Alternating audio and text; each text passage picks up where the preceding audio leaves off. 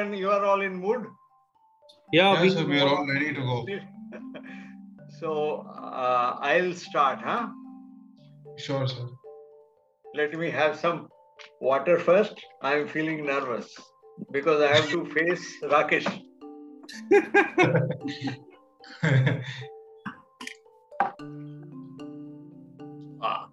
अरे जीत भी नर्वस हो गया.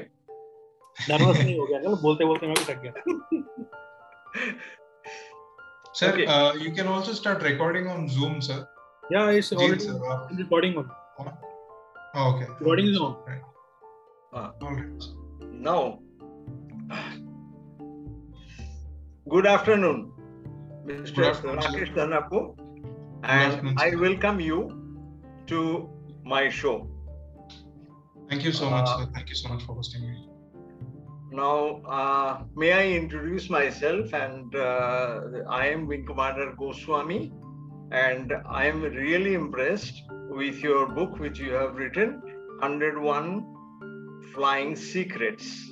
I don't know where you got this idea that people always feel instead of flying themselves, some butterfly keeps on flying in their stomach.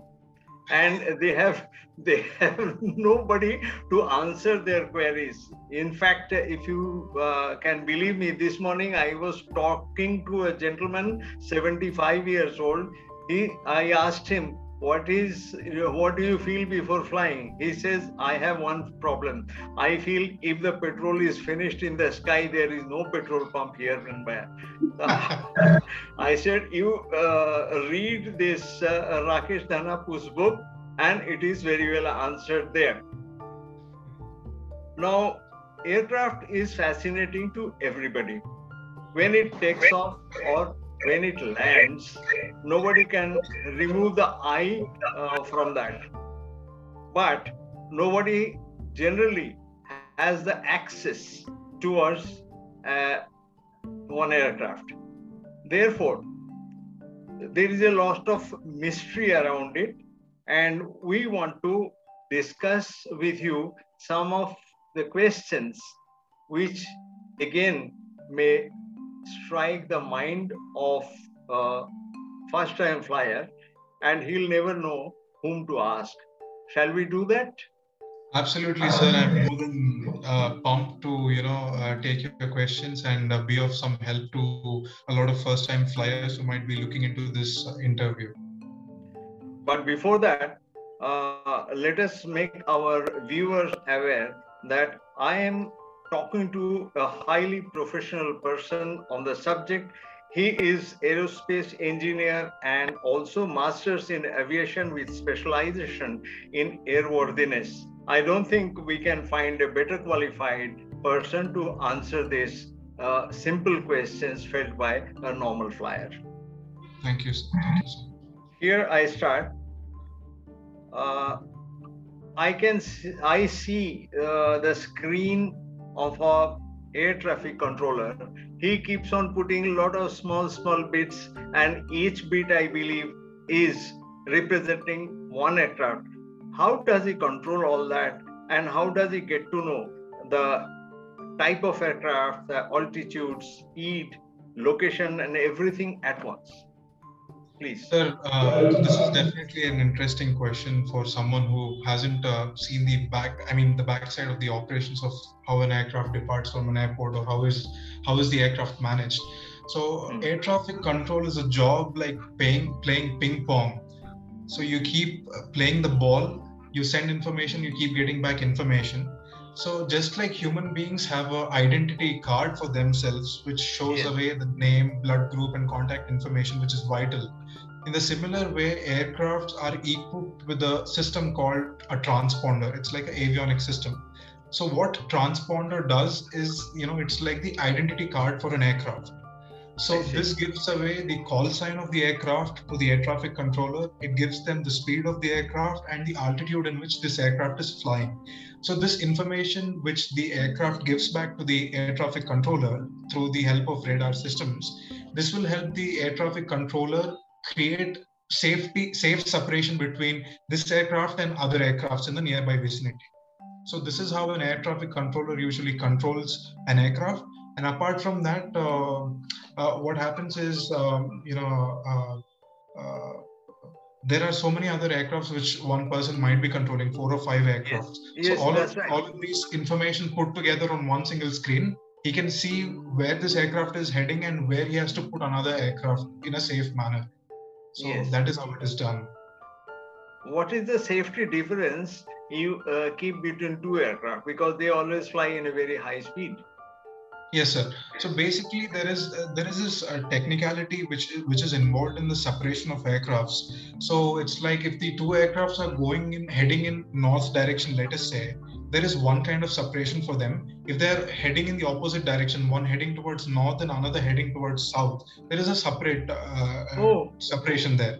So oh my. usually it is 2,000 feet in altitude as a separation for two aircraft, sir. That is of a minimum. Yeah. Oh, I see. Ajay, tell me, these air traffic controllers, they are responsible for taking one aircraft right from taxiing in the beginning station to the end station. Does one man control all that? No, sir. It isn't that way. So the job of the air traffic services is usually compartmentalized. So when the aircraft is at the parking stand and he wants to take a pushback, he wants to push back and start moving through the apron area of an airport. Now Yes. he asks for permission from the surface ground control. So this department of the air traffic services is responsible in giving permissions for aircrafts to move within the apron area. So once this aircraft goes onto the runway, close to the runway, now the control moves from surface movement control to something which is called as the tower control, which is the the big air traffic controller building that you see in the airport. So that place takes over the control and it gives the orders for the aircraft to take off. So once the aircraft takes off, it is just a second. There's some audio doubling. Yeah. So once the aircraft takes off, the air traffic control tower, which is present in the airport, it guides the aircraft until 60 miles away from the aircraft, and then it hands over the aircraft to another area control. So it's like this, sir. Entire India is divided into 4 flight information regions. So one is Delhi, another is Chennai, and then you have Kolkata, and then there is another for Maharashtra in the central place, Mumbai. So these are the flight information regions. So depending on from where the flight is taking off and where it is landing, the control of the aircraft changes hands from one controller to another area controller as the jurisdiction of their flying changes.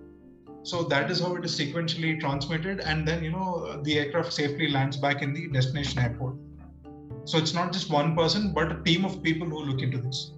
Yeah, this is a team effort, I can know. But once the pilot has taken off, and then he's alone there, maybe a co-pilot to help him. But sometimes I have flown during the monsoon season. We can't see anything down on the ground. And a friend of mine asked that supposing he suddenly gets lost in the air, how does he come back to the right destination?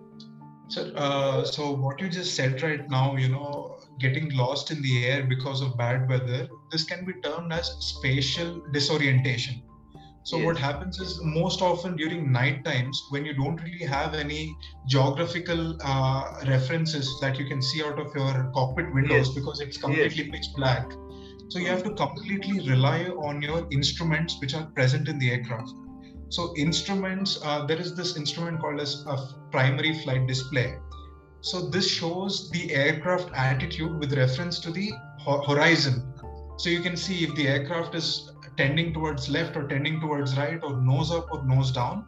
So this will help a pilot understand the actual orientation of an aircraft, disregarding the spatial orientation, which is prone to a human being sometimes. So that is how you can figure out the attitude of your aircraft. But apart from that, coming to the second part of the question, how do you safely land the aircraft during zero visible conditions? So thanks to all the instrumentation and the technology we have on board the aircraft right now, so there is this system called instrument landing system. So as the name goes, you have the instruments, and this instrument landing system takes the help of different instruments on board an aircraft and also on the airport. the aircraft, I mean, the avionic installations on the airport, these two together will help a pilot land on a airport safely, even in zero visible conditions. So this will give the aircraft both runway center line alignment, and then a proper glide slope. Because, if this is the runway, you can't go like this. Instead, you have to follow a glide path, which will actually get you onto the runway properly. So this instrument landing system helps the pilot to land an aircraft even in zero visibility conditions. So that is how we are able to perform good landings in Delhi, despite the kind of smog that Delhi has on a general day. Yeah.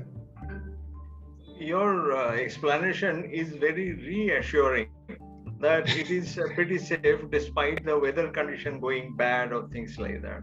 True, sir. Now, coming to the instrument, sometimes I had a peep into the cockpit, and there are so many dials and knobs and this and that. One can't really understand that what they talk about and where the pilot can look at all this at one time.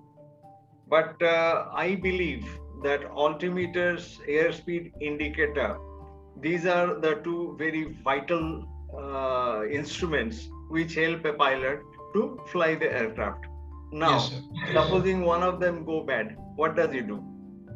Sir, interesting question, sir. Just as you said, having a peek into the cockpit is one of the most exciting things for anyone to do, because I completely feel that it's one of the best offices to work in the world, because you're working at 40,000 feet altitude. Who gets to work that way?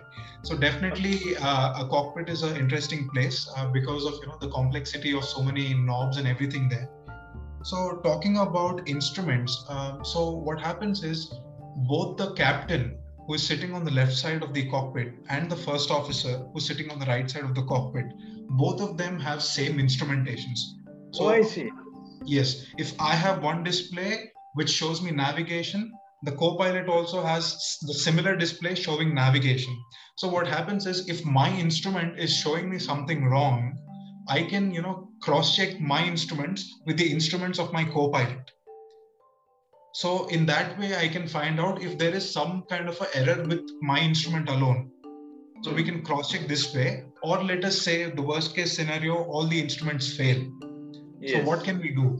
So in aviation, it is all about redundancies. It's like, even if you fail safe. You don't fail and fall down from the sky, you don't crash somewhere. So what happens is, even if your instruments fail, you have this basic analog instruments which don't take any sort of power or no software, nothing. It is all old school instruments which are a part of every modern aircraft. So this is as a redundancy. So if anything fails, you still have these instruments which won't fail. So you can look into these instruments and you can still manually fly the aircraft and you can land to safety. My God, this is so much safe. I think a bicycle can puncture on the way, but aircraft instrument cannot fail. No, sir. So many people trust their life with it, so no option of failure. Rakesh, when we drive and come to the crossroad, we honk a lot so that other person can be very, very alerted that we are. But at night in particular, we don't have even a horn on the aircraft. How do we avoid collision between two flying aircraft? Yes, sir. I think just like traffic jams on road, we have traffic jams in the air as well. So one of the most basic thing that an air traffic controller is bound to do is control this traffic in a safe manner, have a safe separation between aircrafts, so that everyone can exercise their freedom of air. They can fly properly, but not collide into each one. So we also had a few incidents and accidents that happened in the air where aircrafts actually collided into one another, and then everyone died. And then there were also some near misses that happened in the Indian skies. So it is believed that the lessons that we learn in aviation safety is learned with human blood as an investment. Because we have lost people, they have paid their blood, and through that blood, we are seeking some kind of safety enhancements. So in aviation, we have something known as traffic collision avoidance systems. So what happens is, just as we spoke about the transponder instrument on an aircraft, So when an aircraft is airborne, this transponder supplies information of itself to all the close by aircrafts in its vicinity saying, hey, hi, I'm flying here. This is my altitude. This is my speed. And then once this aircraft gives away information, the other aircraft too replies to this aircraft saying that, hi, I'm flying here. This is my altitude and so and so. So when these communications come in place, now these two transponders, in accordance with the traffic collision avoidance system which is built into an aircraft, they manage aircraft separation. So let us say if they're coming close by, despite all these indications, now the traffic collision avoidance system gives an oral warning to the pilot saying that you are coming close to a vicinity of some other aircraft, which is in so and so location. So it gives you a resolutionary measure so as to either, vertically go for a higher altitude or go for a lower altitude. So in this way, it is actually helping the pilots avoid any mid-air collision. This is like the final layer of defense, sir, because the first layer of defense is already being taken care of by the air traffic controller, who is already trying to maintain a safe distancing between aircraft. Exactly. Yeah. Now, sometimes we hear that the wheel of the aircraft before landing, it's refusing to come down. In that case, what do we do?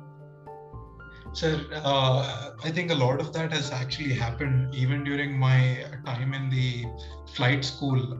There was another cadet pilot who actually went on with an instructor for a sortie. And thankfully, there was the instructor on the aircraft, and their landing gear wasn't coming out. It wasn't coming out, and they were not sure if the landing gear came out or it was locked in its place. So these are the situations that usually keep happening despite how many ever checks and everything that you keep doing. But aviation has a lot of redundancies. So let us take this example. So what happens is the pilot puts the landing gear down in the cockpit. Now let us say he doesn't get an indication that the landing gear has completely come out and it's locked in its place. So what he does right now is he will cross-check with his hydraulic systems, which actually help the landing gear come out of the landing gear bay and come into place. Now he checks that, and it still doesn't help the situation. So he goes on to the next alternative where he uses pneumatic systems, which is compressed air. So now the hydraulics haven't worked. So he'll try with the pneumatics. He will try the pressurized air to kick the landing gear out of the aircraft bay to put it into the position. Now let us say even that doesn't work. Now the nature is great, God is great. So we have gravity in place.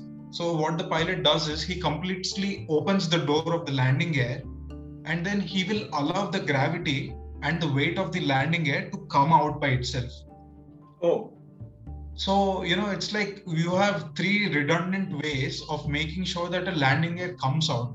So it's not just one way. If this doesn't work, you crash. That is never an option in aviation at all. So you have 1, 2, 3 different redundant systems, and that is the way.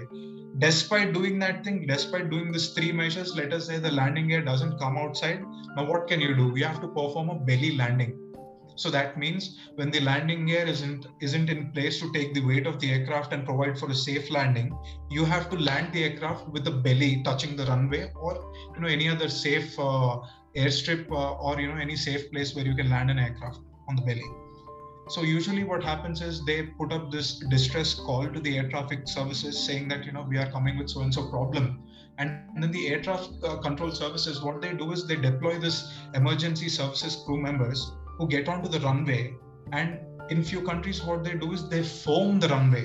They have foam in these emergency services. They put foam on the runway so that even when an aircraft comes to touch on the belly on the runway, it doesn't cause any friction. Because if friction is caused, you have sparks that come up, and then these sparks go and light up the fuel in the aircraft, because fuel is stored in wings as well as the belly of an aircraft. So this is how the risk is reduced. Oh, there are a lot many options there. Yes. Now, another very scary thing is the hijacking of the aircraft. In fact, in my first book, Rear View Mirror, I have written a story, and it's a true story, that one lone guy, he had hijacked one Indian Airlines plane and held it up for about 8-9 hours before he was shot by our commandos. And for the passengers, it could be a very traumatic experiences. What are the Absolutely. orders for the passengers in case of hijacked aircraft? Can they get together? And if there is only one man or two men, they can catch him. Sir, absolutely good question. But then this puts me in a difficult spot while answering, sir. There is like no 100% answer for this thing. You can't say what's right or what is wrong. This is subject to the situation that is, encompassing the particular aircraft in that instance. So what usually happens is the layers of security that are in place, both at the airport or for the aircraft or for the crew themselves. There are so many layers of security that the penetration of a person with an intent of terror for unlawful interference in an aircraft operation has reduced to a very great extent after 9/11. Because 9/11 has been a biggest teaching for the world. The Twin Towers and the crashing and the hijacking of that part has been a big lesson. So with the kind of safety that we have in place, the chances of a hijacker getting onto an aircraft is quite very, very low right now, because it's been a few years that we haven't seen a hijacking incident happening. So that tells us that our systems are working. But despite that thing, let us say there's a hijack that happens. The biggest thing is your cockpit has to be secured, sir. As long as a terrorist doesn't get access to the cockpit, everything is good. Because once the cabin crew informs the cockpit that there is a suspectful hijack that is happening in the aircraft, the biggest priority of the captain and the co-pilot is to land the aircraft to safety. As long as you don't create any interference to them, they'll do that on priority, while you comply and you facilitate to the demands of the terrorist, rather than fiercely reacting or revolting or staring them into their eyes, or trying to be a hero without any proper information as to how many terrorists, what are the weapons, or what they can do on the aircraft. If you don't analyze that part and you jump into it, then obviously you're causing much more of a harm. So usually these terrorists don't present themselves as terrorists altogether. It's just two or three people who might come out and say, we are hijacking this aircraft. But they may be other terrorists who are actually pretending to be normal passengers. So we are not aware of it. So this is completely taken on a case-to-case basis, and you have to study the entire environment. And then, as passengers, if you're pretty sure that if you do this XYZ thing and you'll capture that particular person who's causing harm and you can take situation into control, maybe you could do that, depending on the situation and the communication that is in the cabin. Yeah. And maybe in that cramped condition and lack of communication between all the passengers, they cannot build up a team to do this. True, sir. True.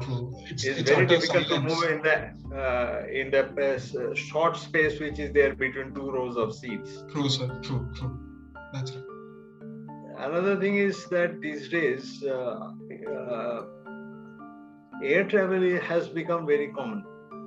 Yes. Earlier, it was a dream for us, but now we can afford. We can fly down from one place to another, and despite all these price going up, the common people, very, very down-to-earth people also have started traveling by the air.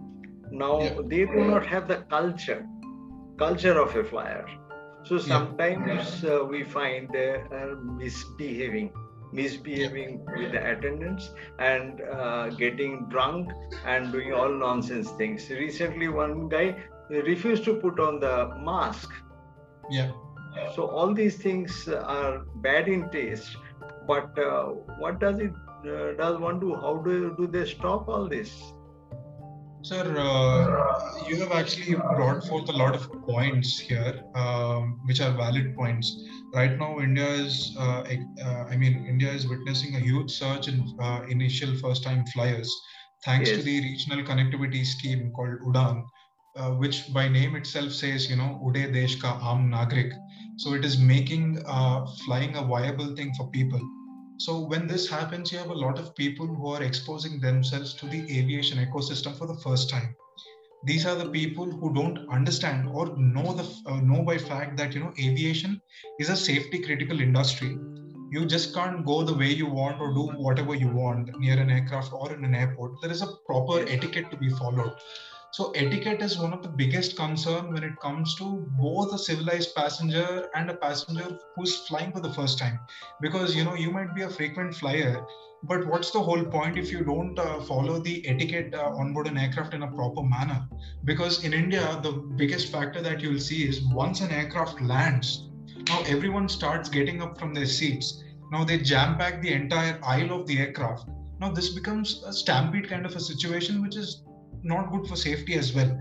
So here, sir, I think airlines and the government has to take up this education kind of an initiative where they talk about most general. You don't have to lecture. People don't want to be lectured at all, but in fun and interesting, engaging manner, they have to educate people as what are the basic etiquettes that a passenger has to have. That is where my book also comes into place, because the premise of writing my book is that a passenger who is well educated in terms of the safety of aviation is always is an asset to an airline. Because more the number of uneducated passengers with regards to the etiquette of what has to be done in an aircraft or an airport, now they become unruly passengers. They don't follow rules. They kind of trouble the air hostesses and other crew, and they become unruly passengers to an extent where the airline has to blacklist them from flying. So this will cost you both safety as well as efficient operations, because there's a lot of delay that is caused by such unruly passengers. Trust me, sir, I feel very bad to say this, but then I feel really sorry for the international air crews that ferry a lot of Indians, because what happens is many first-time flyers, they look at alcohol which is being served on the international flight. They consume a little more than what is necessary, or they go out of their capacity and they start acting weird. So managing those kind of passengers or passengers who are not completely used to flying is a very big challenge for the air crew. And I'm really thanks to them for their patience of handling such people, but this has to be reduced through proper communication. Really a matter of concern. Another matter which concerns me, that given the pilot has to do many jobs altogether, communicate with the ATC, then fly the aircraft, look at the safety, all these things. Yes, But that has been much relieved by the onboard computers, which assist in a pilot's job. But what I'm afraid that these days the role of computer has increased, I think, more than necessary, and they create more problem than helping the pilot. Many accidents also had taken place in the past. How do we face this question? Sir, there are a few aspects to answer this question. The first thing that I would like to highlight from what you said is the word called assist. So here the computers are in place to assist the pilots and not completely take over at the moment, though they can do it, but at the moment they are just used to assist. And in aviation, sir, it is all in the part of the learning curve when it comes to accidents. So let us say you are, I was thinking that, you are referring to the Boeing 737-8 flight crashes that recently happened because of the MCAS system malfunction. So this is a part of the learning curve. And I think aviation by far has risen to what it is right now because of this learning curve that they actually had. There were a lot of incidents that happened previously, and the kind of safety that we are enjoying right now is just because of those accidents that happened previously. So I think 99% of the flying in terms of takeoff and landing, it's all manuals. But apart from that, the middle part, which is the cruise phase of the flight, where there is not much for a pilot to do apart from maintaining their speed and altitude, that part is controlled by the systems, which is called as the autopilot system, which everyone is aware of. The normal myth that people always think is that the entire flight from takeoff to landing is done by autopilot itself, but no. Autopilot helps assist the aircraft or the pilots only during the cruise phase of flight, where there is not much of a maneuvering that you have to do with the aircraft.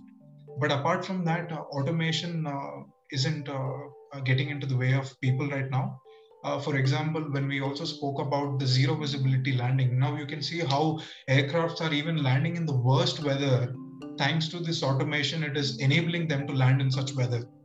So, but in future, definitely, sir, we'll definitely go into a humanless cockpit, which is completely done, through the autonomous systems like the drone, which is flying without a pilot right now. So that will come soon. Yeah, definitely. Oh, I didn't know about it. Thank you for telling me.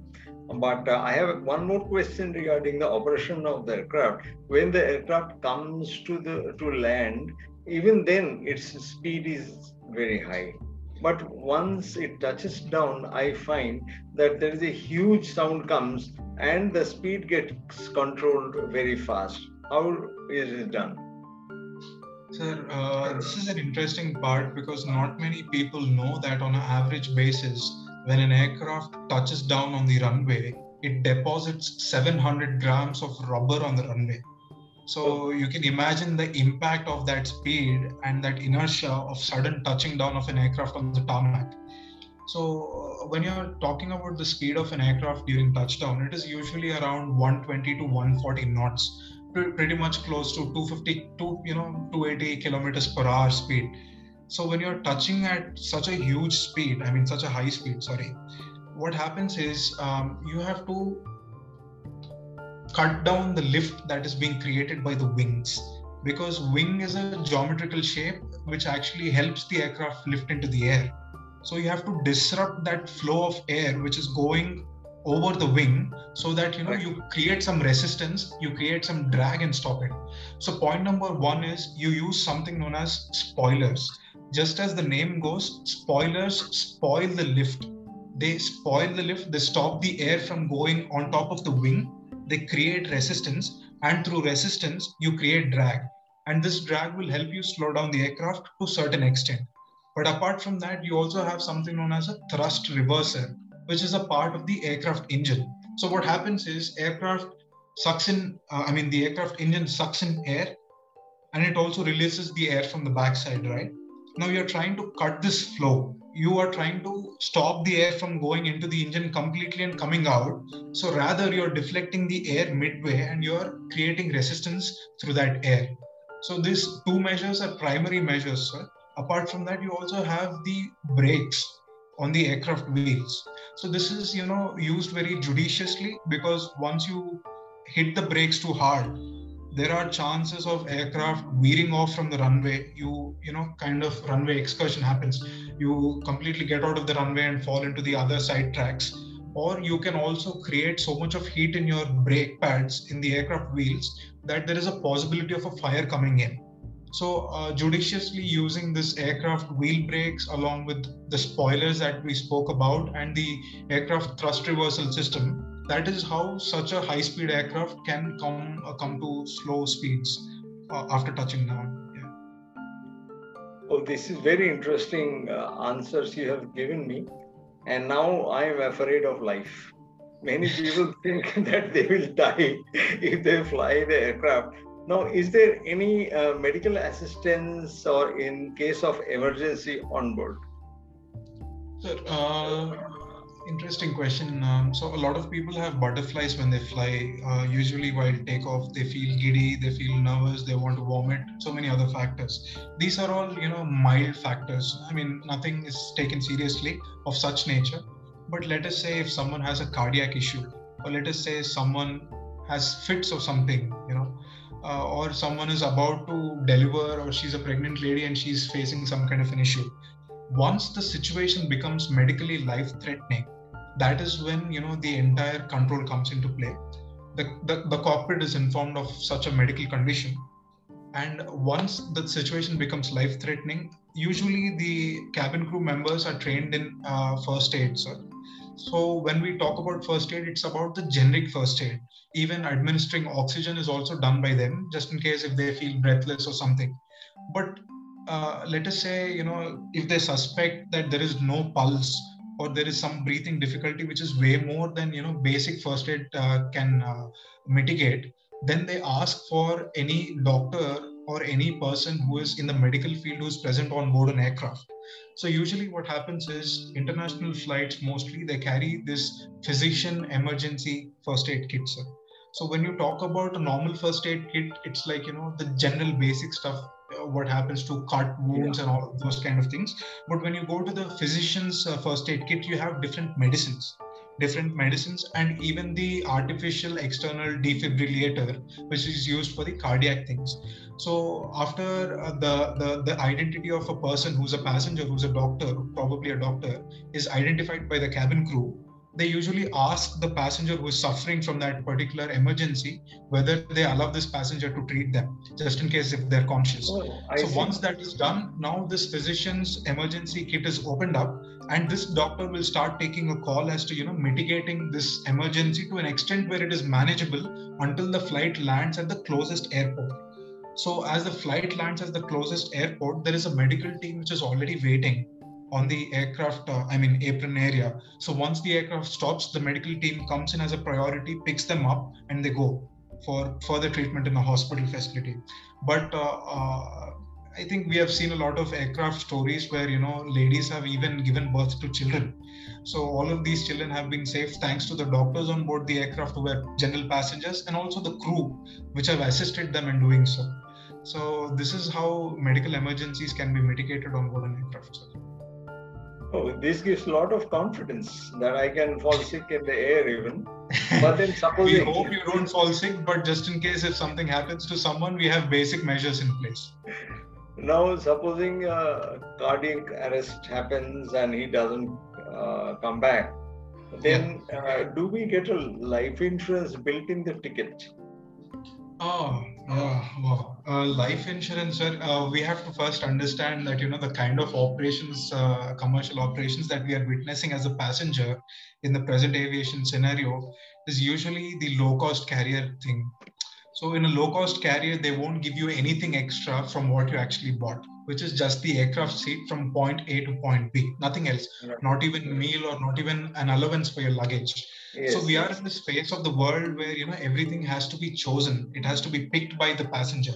Now you book a flight from Delhi to Hyderabad, let us say, and you think you want to have a life insurance, but not many other people think of it, because, they're like, okay, I'm fit and healthy. Why do I need it? That is the kind of mentality. So what airlines are doing is they partner with some kind of an insurance agency which provides insurance, and they give it as a choose by option. So while you're booking your flight ticket, they'll ask you, do you want travel insurance or travel health insurance or travel health insurance with, insurance for your lost luggage and all of that. So it is up to you to pick that option, pay that small premium price for that insurance for this particular flight that you're flying, and that's about it.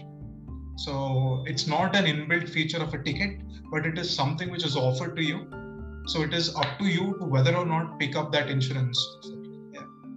So if he ticks up, he can die in peace. Not sure, sir. Not sure. Now, your explanations have thrown a lot of light in the operations of the aircraft and other anxieties which one may have.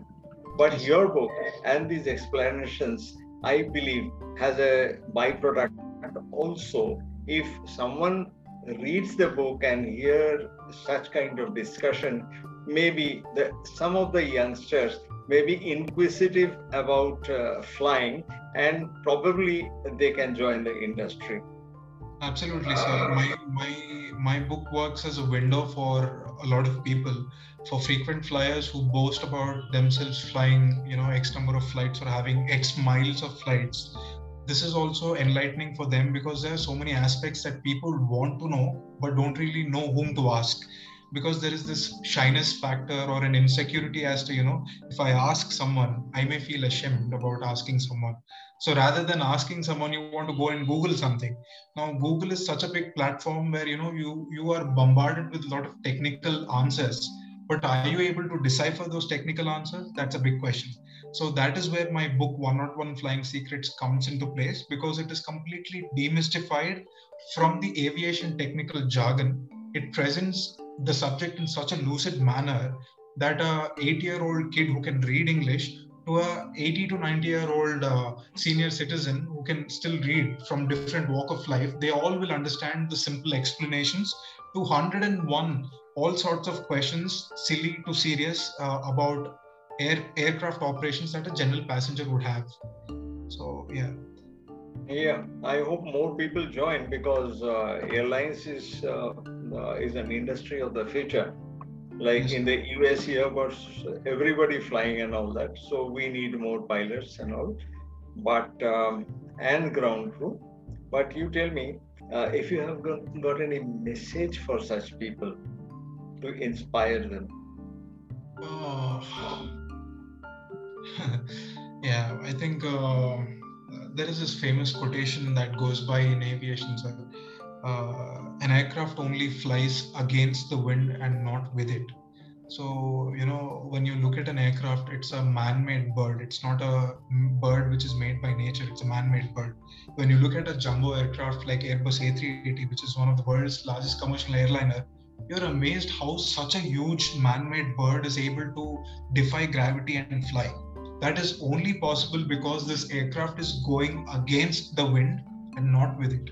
So my message to all the listeners or the viewers of this recording is that, whenever you want to go into heights in your any part of your life, take to heights in any part of your life, you will come against a lot of resistance, like the air which comes against the aircraft which is flying. But only this resistance will help you go from lower altitude in your life to higher altitudes of your life. So embrace this resistance, go against the wind, and take off with your dreams. Yeah. That's very well said. It's inspiring. Thank you And so much, I hope you will come out with more such books with more such ideas, which is helpful to the general public to enlighten them. And I must wholeheartedly thank you for your time. I know you remain busy, but you have spared so much of time for us. We are grateful to you for that.